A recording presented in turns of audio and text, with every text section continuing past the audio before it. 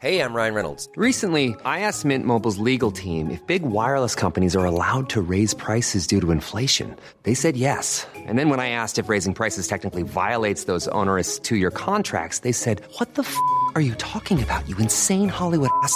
So to recap, we're cutting the price of Mint Unlimited from $30 a month to just $15 a month. Give it a try at mintmobile.com/switch. $45 up front for 3 months plus taxes and fees. Promo rate for new customers for limited time. Unlimited more than 40 gigabytes per month. Slows full terms at mintmobile.com. Nu är det dags för min filosofiska salong och idag så har jag bjudit in Pia Johansson, skådespelare och regissör, och Alexander Bard, filosof och... Ja, jag nöjer med filosof. Det får räcka. Ja, allt annat som att jag föreläsare, författare följer om att jag är filosof. Så det går bra med filosof, ja. I det här sammanhanget är det väl jättebra att du är filosof. För nu börjar vi med en fråga. Jag kastar ut den direkt också till er där hemma. Vi kan väl också berätta att det är en podd det här som ni kan lyssna på dessutom, och alla andra också, tidigare salonger. Men nu är frågan, har människan en fri vilja? Ja, till att börja med, det där är ju en gammal standardfråga som man frågar filosofer. Finns den fria viljan? Till att börja med, man blandat ihop två saker som nödvändigtvis inte har med varandra att göra. Det ena heter vilja och det andra är frihet. Och viljor finns det uppenbarligen. Vi har ju alla viljor inom oss själva. Alltså en människa är ju massor med olika viljor som bråkar med varandra. Man kan liksom säga att det mänskliga sinnet är väl egentligen ett ständigt pågående styrelsemöte med en massa olika viljor som bråkar. Och till slut måste de ta ett beslut. Och det beslutet identifierar oss med, och det kallar vi jaget. Och så tar vi nästa steg och så kommer nästa konflikt inom oss. Så på det här sättet så finns ju viljor definitivt. Frihet däremot är ju bara intressant utifrån att det finns olika alternativ. Och därför brukar jag säga att jag tycker egentligen inte frågan om en fri vilja är särskilt intressant filosofisk. Jag tycker snarare att frågan om fria val är intressant. Och då kommer vi ju till vårt samhälle till exempel. Får människor chansen att välja mellan olika alternativ? Och vad finns det för frihet i de valen? Alltså vad har vi för resurser när vi kan välja? Och det tycker jag är en mycket intressantare fråga, frågan om fritt val, än just den här frågan om fri vilja. För att för mig är vilja och frihet inte ens två saker med varandra att göra. Ja, det är intressant. Alltså, för mig finns det ju egentligen som alla dessa känslor. Om man bakar ner dem till två så tycker jag det finns, om vi nu förpackar den ena i typ kärlek och den andra i rädsla, så kan man välja mellan dessa paket tycker jag. Alltså, det finns alltid valet att välja hur jag ser på min omvärld eller hur jag ser på vad jag än begrundar utifrån de här två aspekterna. Om jag väljer att vara i kärlek eller vara i rädsla. Och då kan ju kärlek kan ju vara, det är ju ett sånt utslitet ord, men det kan ju vara frid, det kan vara glädje, det kan vara massor med saker, och rädslan är avundsjuka, svartsjuka och så vidare. Man kan fylla på där. Men kan man då välja, om man nu ska ändå ta den formuleringen? Jag kan välja hur jag väljer att känna. Jag kan ju känna avundsjuk, välja att jag blir avundsjuk för att du har en så snygg klänning. Eller så kan jag välja att glädjas åt att du är så snygg i den där klänningen. Jag håller med dig fullständigt på det faktiskt. Därför att inte minst när det handlar om kollektiv vilja, som till exempel en demokratisk beslutsprocess, så är det väldigt viktigt. Och ni pratar om till exempel sådana fenomen i vår tid som Donald Trump eller Marine Le Pen. Då får jag ofta frågan, hur vet vi vem som är en bra ledare och vem som är en dålig ledare på lång sikt? Och det har faktiskt exakt med det här att göra. Och det är egentligen så att vi letar efter det som kallas fallus. Och det ska man inte förstå som att ett manligt könsorgan, för det är nämligen så att kvinnor är fallus medan män har fallus. Så fallus har inte med kön att göra, utan fallus är egentligen var finns ledningen, var finns den vi ska följa. Och det letar vi alltid efter som kollektiv, vi letar efter vad ska leda oss. Och man brukar säga det att den gode ledaren driver oss mot en fetisch, och det är exakt vad kärlek är.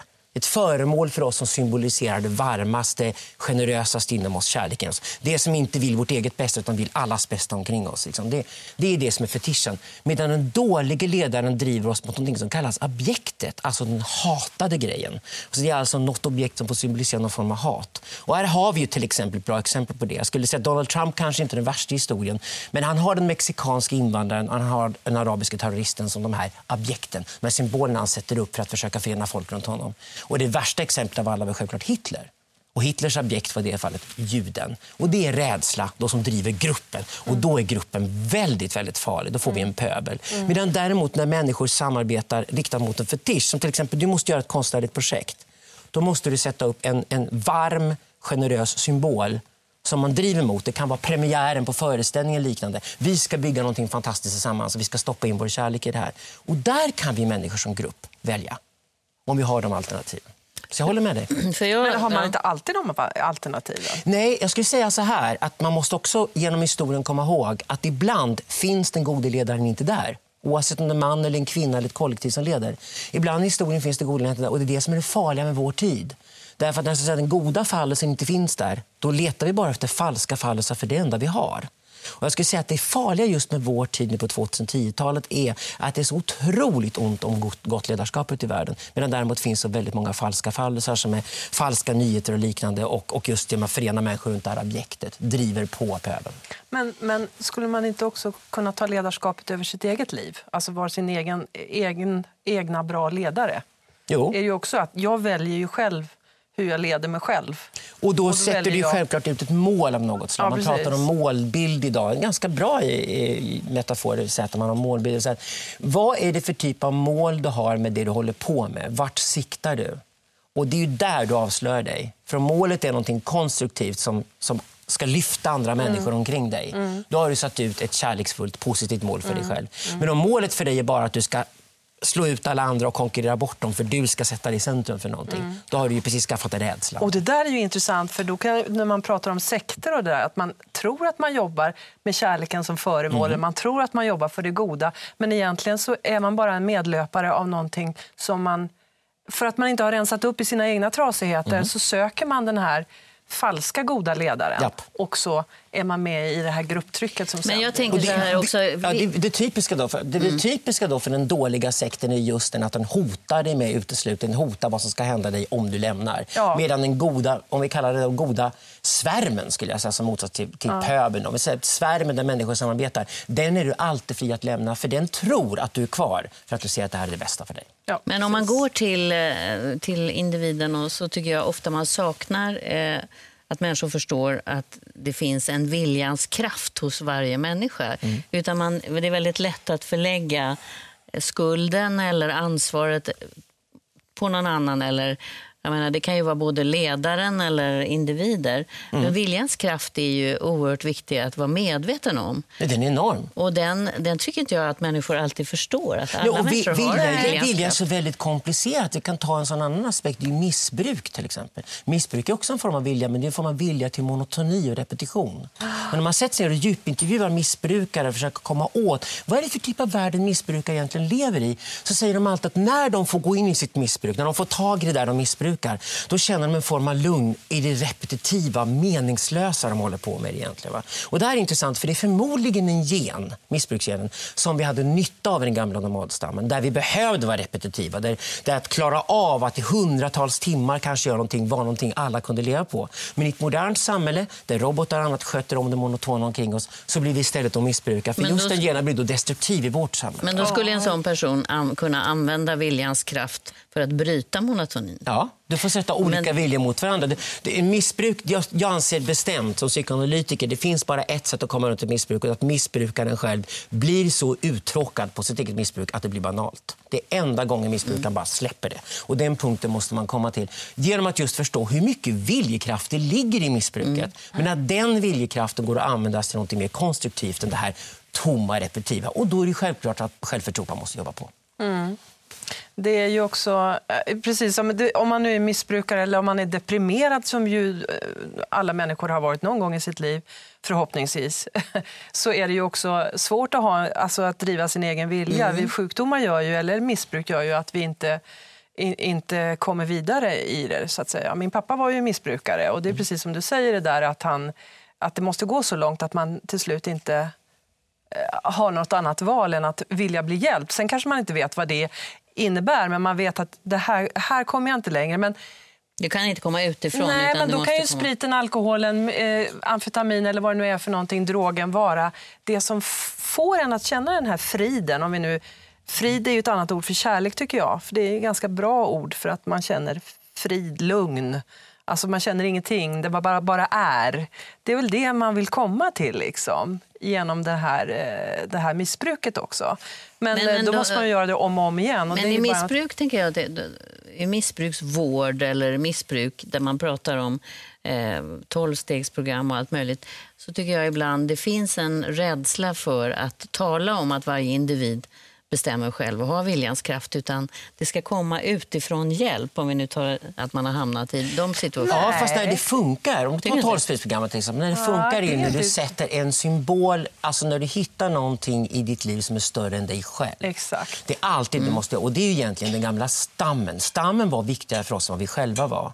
Och det var för vår egen överlevnads skull. Och vi fick vår trygghet, kärleken, vi fick en roll, vi fick ett purpose, som man säger på engelska, en mening, när vi var inom stammen, i våra olika roller som vi hade där. Och det är det som egentligen är det som är större än oss själva. Sen kan man kalla det Gud, eller man kan kalla det utopi, eller man kan kalla det fetisch, eller man kan använda massa ord för det här. Men att hitta någonting större än sig själv, som man helt plötsligt sätter sin målbild mot, då kan man inte släppa missbruket. Och då blir det banalt och infantilt att hålla på med den här monotona rörelsen och istället börja lägga energi på någonting annat mycket konstruktivare. För du måste ju flytta ditt fokus från missbruket till något annat. Du kan ju inte ta bort bara det fokus. Men om du exakt det gjorde ju min pappa som var dykare. Han hade jobbat med havet, och han hade då istället för att sätta Gud, för han kunde inte förstå Gud som att det var en större makt, men havet kunde han förstå. För havet var en större makt för honom. Och då förstod han också liksom den här att det finns någonting som är större än han själv eller flaskan. Och jag tycker den här sinnesrobönen är ju väldigt starkt, det här med viljan. Gud, ge mig sinnesro att acceptera det jag inte kan förändra, mod att förändra det jag kan och förstånd att och inse skillnaden. Så där har du ju både att du har din egen vilja. Det är alltså du måste använda din egen dig själv. Det kan inte förvänta dig att det ska komma utifrån. Nej. Och just i ögonblicket när viljan, när den uttrycker sig, då har man inte så mycket utrymme egentligen, utan det är planering där det handlar om. Och det är därför jag menar att det du kan då styra viljan mot är riktningen. Vart syftar den här viljan? Vad är det egentligen för krafter inom mig som opererar? Så vart riktar sig min vilja? Vad är mitt fokus någonstans? Ja. Och det är ju samma sak när vi går in i nära relationer med andra människor. Vi älskar ju människor som går in i relationer och säger jag har en viktig grej i mitt liv som är viktig för mig, som är en bra grej som jag brinner för. De människorna kan vi lita på. De kan vi ha riktigt fungerande intima relationer med. För de har någonting större än sig själva som redan driver dem. Och det betyder att då får vi rätt plats i deras fantasivärld. För det värsta vi vet, där vi helt plötsligt hamnar nära relation med någon man eller kvinna, spelar ingen roll, som sätter allt fokus på oss. Och vi ska vara hela deras personliga målbild. Det är fullständigt livsfarligt. Och då får vi det vi kallar människor som är för needy och sådana saker. Därför de har egentligen gett oss fel plats i sitt liv. De ska självklart sätta sin egen målbild först. Och sen kan de ge oss en plats i sitt liv. Har människan då en fri vilja, eller du vill ju från början inte koppla ihop den? Jag skulle säga att vi har inte en fri vilja, men vi har definitivt viljor, och de är intressanta. Jag är mer intresserad av dem än att koppla in friheten just där. Jag tror egentligen med fri vilja handlar om att vi skulle ge folk en fri vilja för att kunna ha ansvar för vad de gjorde. För att kunna vi stoppa in dem i domstolar, och vi kunde ha lagstiftning, och vi kunde bygga religioner runt det, och det satte vi igång med för några tusen år sedan. För det är ofta det man kopplar till ansvar. Så fria viljan var egentligen något vi skulle få för att vi skulle hålla ansvar för någonting. Och jag säger så här, vi har de viljor vi har, men människor är bara ansvariga för viljan i den mån de förstår vad viljorna gör. Så vi kan hjälpa varandra med som människor att förstå vilka krafter det är inom oss som härjar, så vi kan börja få en riktning på de viljorna. Vi har ju det här livet. Och sen kan man ju vara filosofisk, eller man kan ju tänka att har jag valt det här livet? Var jag med och valde det här livet? Eller blev jag bara till? Alltså finns det en mening med mitt liv redan när jag valde liv? Alltså redan när man lever livet så har man ju valet att leva livet. Frågan är när det börjar då det ansvaret eller den frihet eller den men vi viljan. har ju valet att välja vårt liv eller avsluta det. Så det är ju... Ja, det skulle jag säga att vi valde inte att leva. Och det är faktiskt bra. För livet är inte en gåva. För vore det en gåva då är det någon skuld involverad av något slag. Men förhoppningsvis så skaffade våra föräldrar oss av egoistiska skäl eller för att de var dumma i huvudet. Det spelar egentligen ingen roll. Men vi bad inte om att leva, och det ligger en enorm frihet i det. Att inse att vi aldrig bett om att leva, och då får vi också göra vad vi vill själva om våra egna liv. Och det kan ju skrämma väldigt många människor. För då frihet skrämmer alltid. Då går det tillbaka till dig själv. Vad gör jag av min frihet? Men mitt arbete i psykoanalys kan jag säga att det där att livet skulle vara en gåva, det inkluderar att föräldrarna har uppoffrat sig för att man har fötts från första början. Och det är fruktansvärt skadligt. Nej, därför att det absolut, det viktigaste för barnet är den villkorslösa kärleken. Ja. Det är det fundamentala. Och den är ju inte villkorslös om föräldrarna inte har egoistiska skäl så att barnet i världen. Då är det inte villkorslöst. Det finns ju villkor inkluderade i den. Skuld och sådana saker. Nej, Och det är ju där kärlek blandas med prestation till exempel. Det farligaste barn kan få i sin uppväxt, det är att föräldrarna blandar ihop kärlek och prestationer. Det ska de ju aldrig Absolut, göra. håller med dig. Men jag tänker, om det nu var bestämt att vi skulle leva innan vi levde. Men då ligger en skuld redan där, menar du? Nej, alltså för det första är det så att om föräldrar vill skaffa barn, skaffar de barn. Men i samma ögonblick som barnet är där så är det en helt annan varelse än vad de någonsin hade planerat förhoppningsvis. Men tänk om att vi väljer våra föräldrar då? Nej, det gör vi inte. Som tur är. Som tur är. Pia, hur tänker du? Nej, men jag tänker, tänk om vi har valt våra föräldrar. Hur då? Måste det finnas innan du föds? Precis. Det det gör du inte. Ja. Tänk om det är så. Nej då. Nej då, hur kan Mina föräldrar hade roligt på midsommarafton och jag fanns inte innan den midsommarafton. Det kan jag svära på. Ja. Då finns det i tror alla fall att komma du har överens om valt att vi inte är dina överens i föräldrar. sådana fall. Jag tror jag har valt mina föräldrar. Ja, det tror jag. Nej, det gjorde inte jag. Absolut inte. Mina föräldrar valde att ha mig för att de älskade varandra och de tyckte om barn. Och det var en underbar uppväxt att få. Absolut. Men det är kanske ingen motsättning Nej, för det är det. ingen motsättning. Nej. Var det ett bra val? Hey, it's Ryan Reynolds, and I'm here with Keith, co-star of my upcoming film, If, only in theaters May 17th. Do you want to tell people the big news? All right, I'll do it. Sign up now and you'll get unlimited for $15 a month and 6 months of Paramount Plus Essential Plan on us. mintmobile.com/switch. Upfront payment of $45 equivalent to $15 per month. Unlimited over 40 gigabytes per month. Face lower speeds. Videos at 480p. Active Mint customers by 531.24 get 6 months of Paramount Plus Essential Plan. Auto renews after 6 months. Offer ends May 31st, 2024. Separate Paramount Plus registration required. Terms and conditions apply if rated PG. Ever catch yourself eating the same flavorless dinner 3 days in a row? Dreaming of something better? Well, HelloFresh is your guilt-free dream come true, baby. It's me, Keke Palmer. Let's wake up those taste buds with hot, juicy pecan-crusted chicken or garlic butter shrimp scampi. Hello Fresh. Stop dreaming of all the delicious possibilities and dig in at HelloFresh.com. Let's get this dinner party started.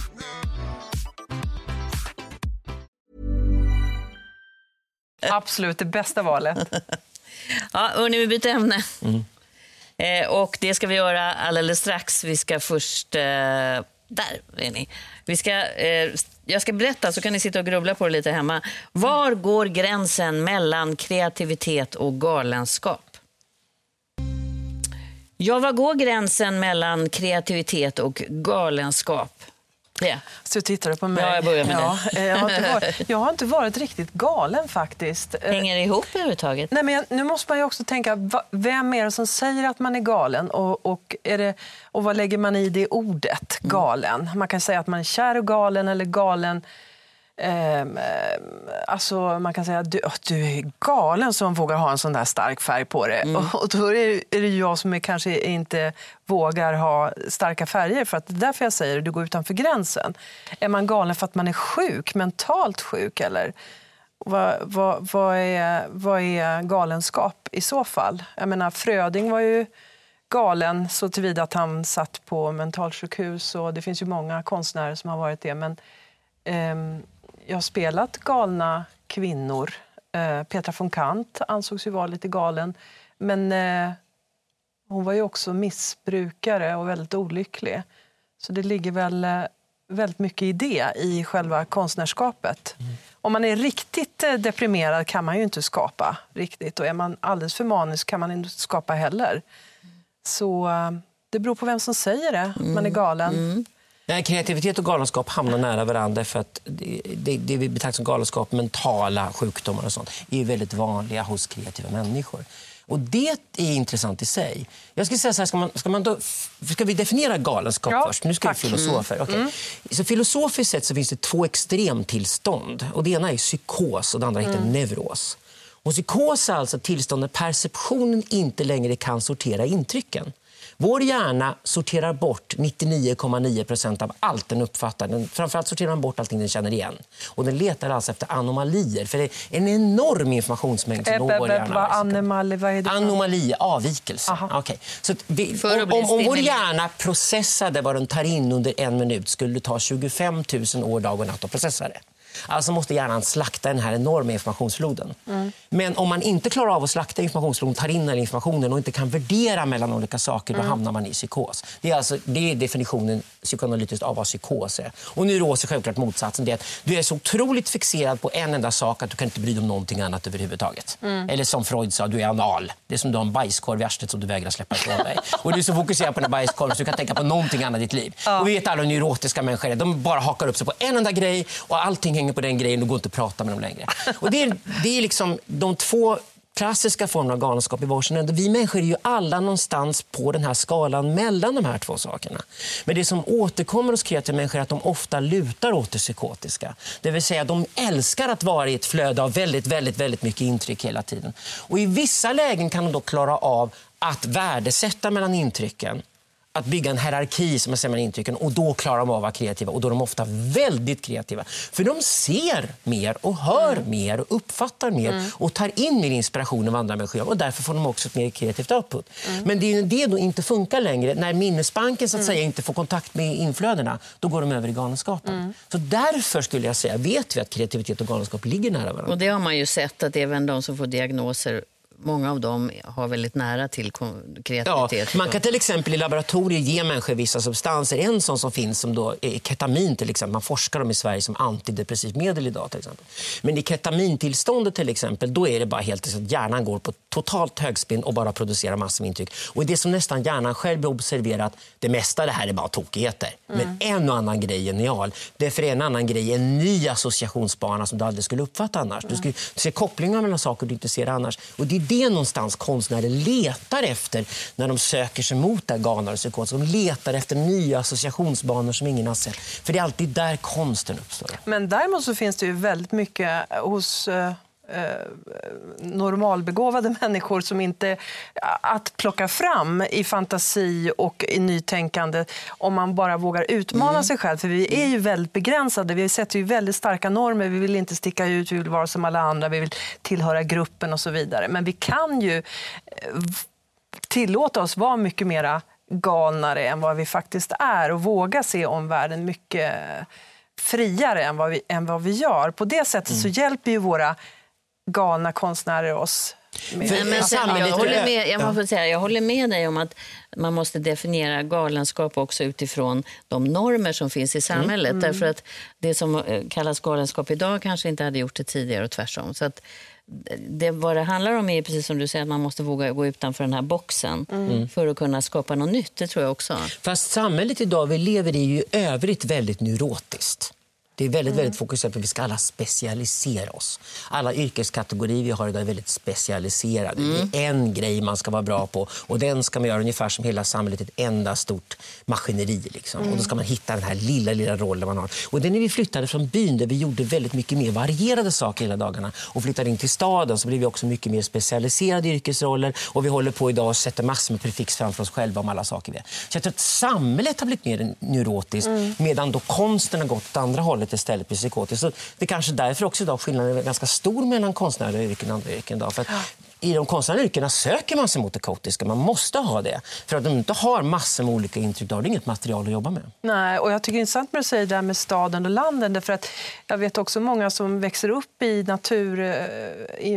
naturbefolkningen då, till exempel. Ser ju, hör och upptäcker ju, använder sina sinnen på ett annat sätt än vi i staden. Det här med att man kan se auror, eller man kan höra saker som inte finns och så vidare. Det har ju vi liksom tagit, vi har ju tagit bort alla våra sådana sinnen. Vi pratade ju igår om UFOn, apropå en UFO-podd som Petri satsar på nu. Och det som är intressant är det är nedtecknat, det bygger på verkliga berättelser som människor säger att de har sett. Det som blir konstigt i Sverige, som är ett sånt naturvetenskapligt land där det mesta ska bevisas, så blir just den här typen av berättelser väldigt svåra att berätta, för man blir betraktad lite som galen, eller att man går utanför vad man får säga eller uppleva. Och i andra länder tror jag inte riktigt, där man har mer av den, där är mer inkluderat att Andra kulturer ja, kanske andra kulturer också. menar jag. Fast har vi inte haft väldigt mycket tv de senaste åren i Sverige med spöken i gamla hus? Det har kommit nu på senare tid. Men Jag tillhör ju de som i sådana fall föredrar Sverige om vi tar Ja, jag tycker ju om det. Jag måste erkänna det. Jag är inte fullt så engagerad i de här övernaturliga historierna. Men galenskap är något annat menar du, va?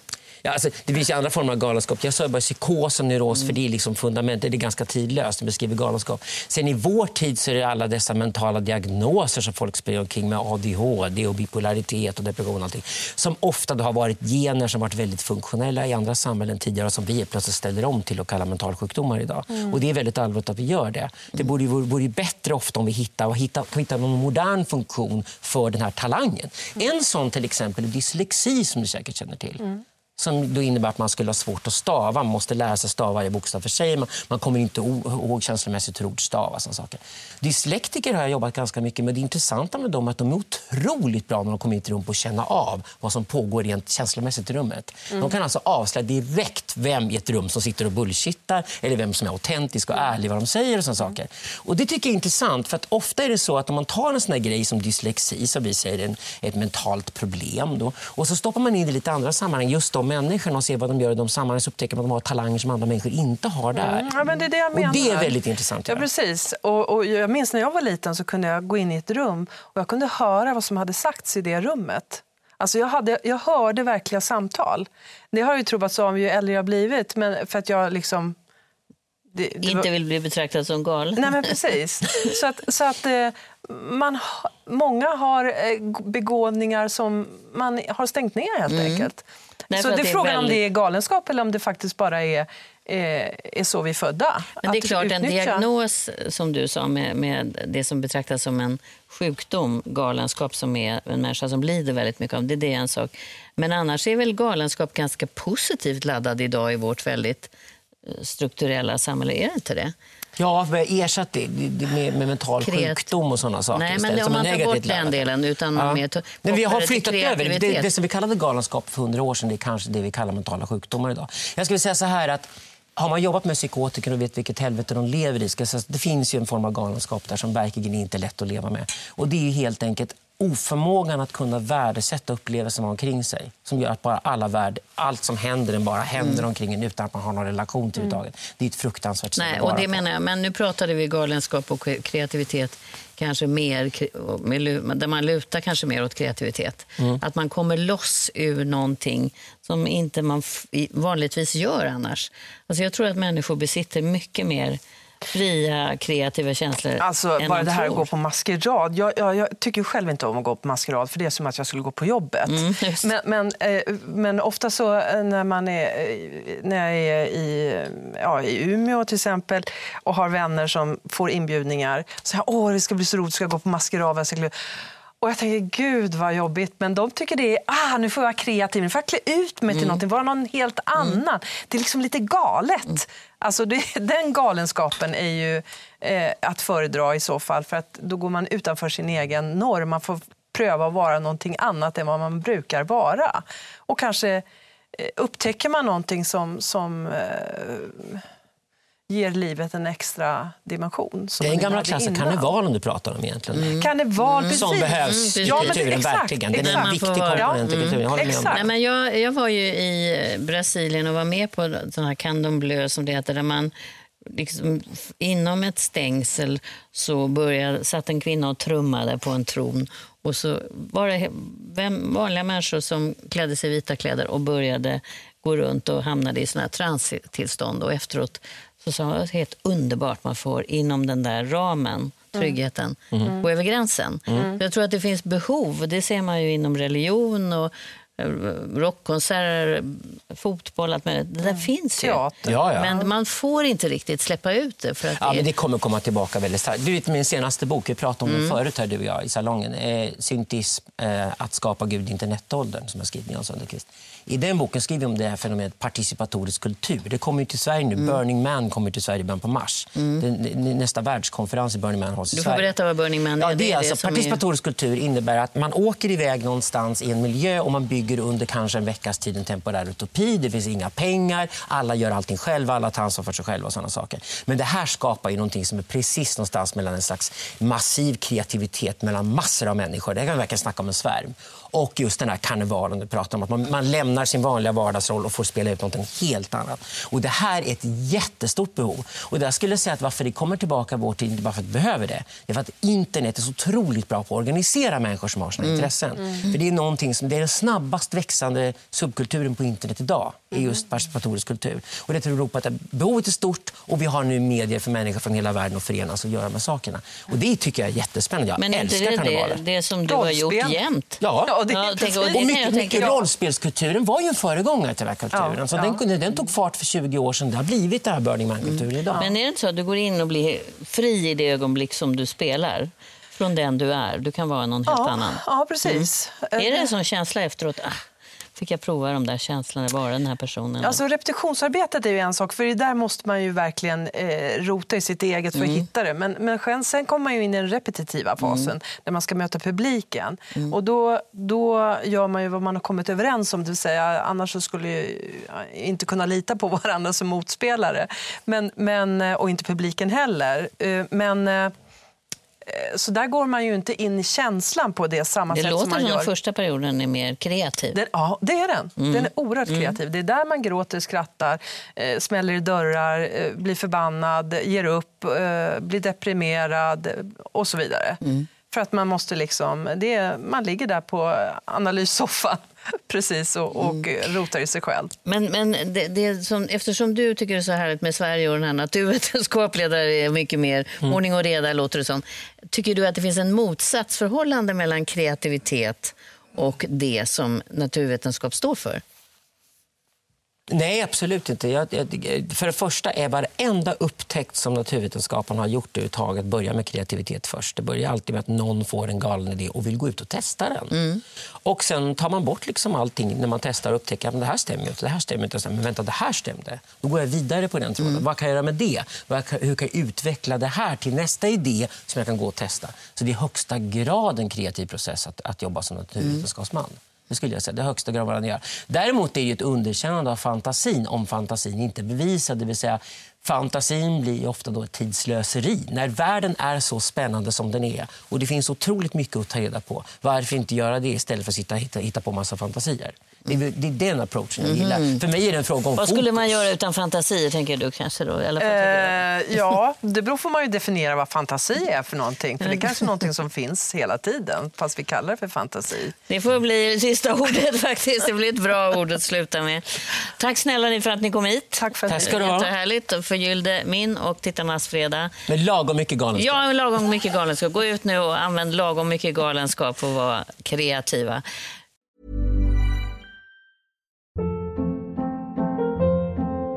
Hold up. What was that? Boring. No flavor. That was as bad as those leftovers you ate all week. Keke Palmer here, and it's time to say hello to something fresh and guilt-free. Hello Fresh. Jazz up dinner with pecan-crusted chicken or garlic butter shrimp scampi. Now that's music to my mouth. Hello Fresh. Let's get this dinner party started. Discover all the delicious possibilities at hellofresh.com.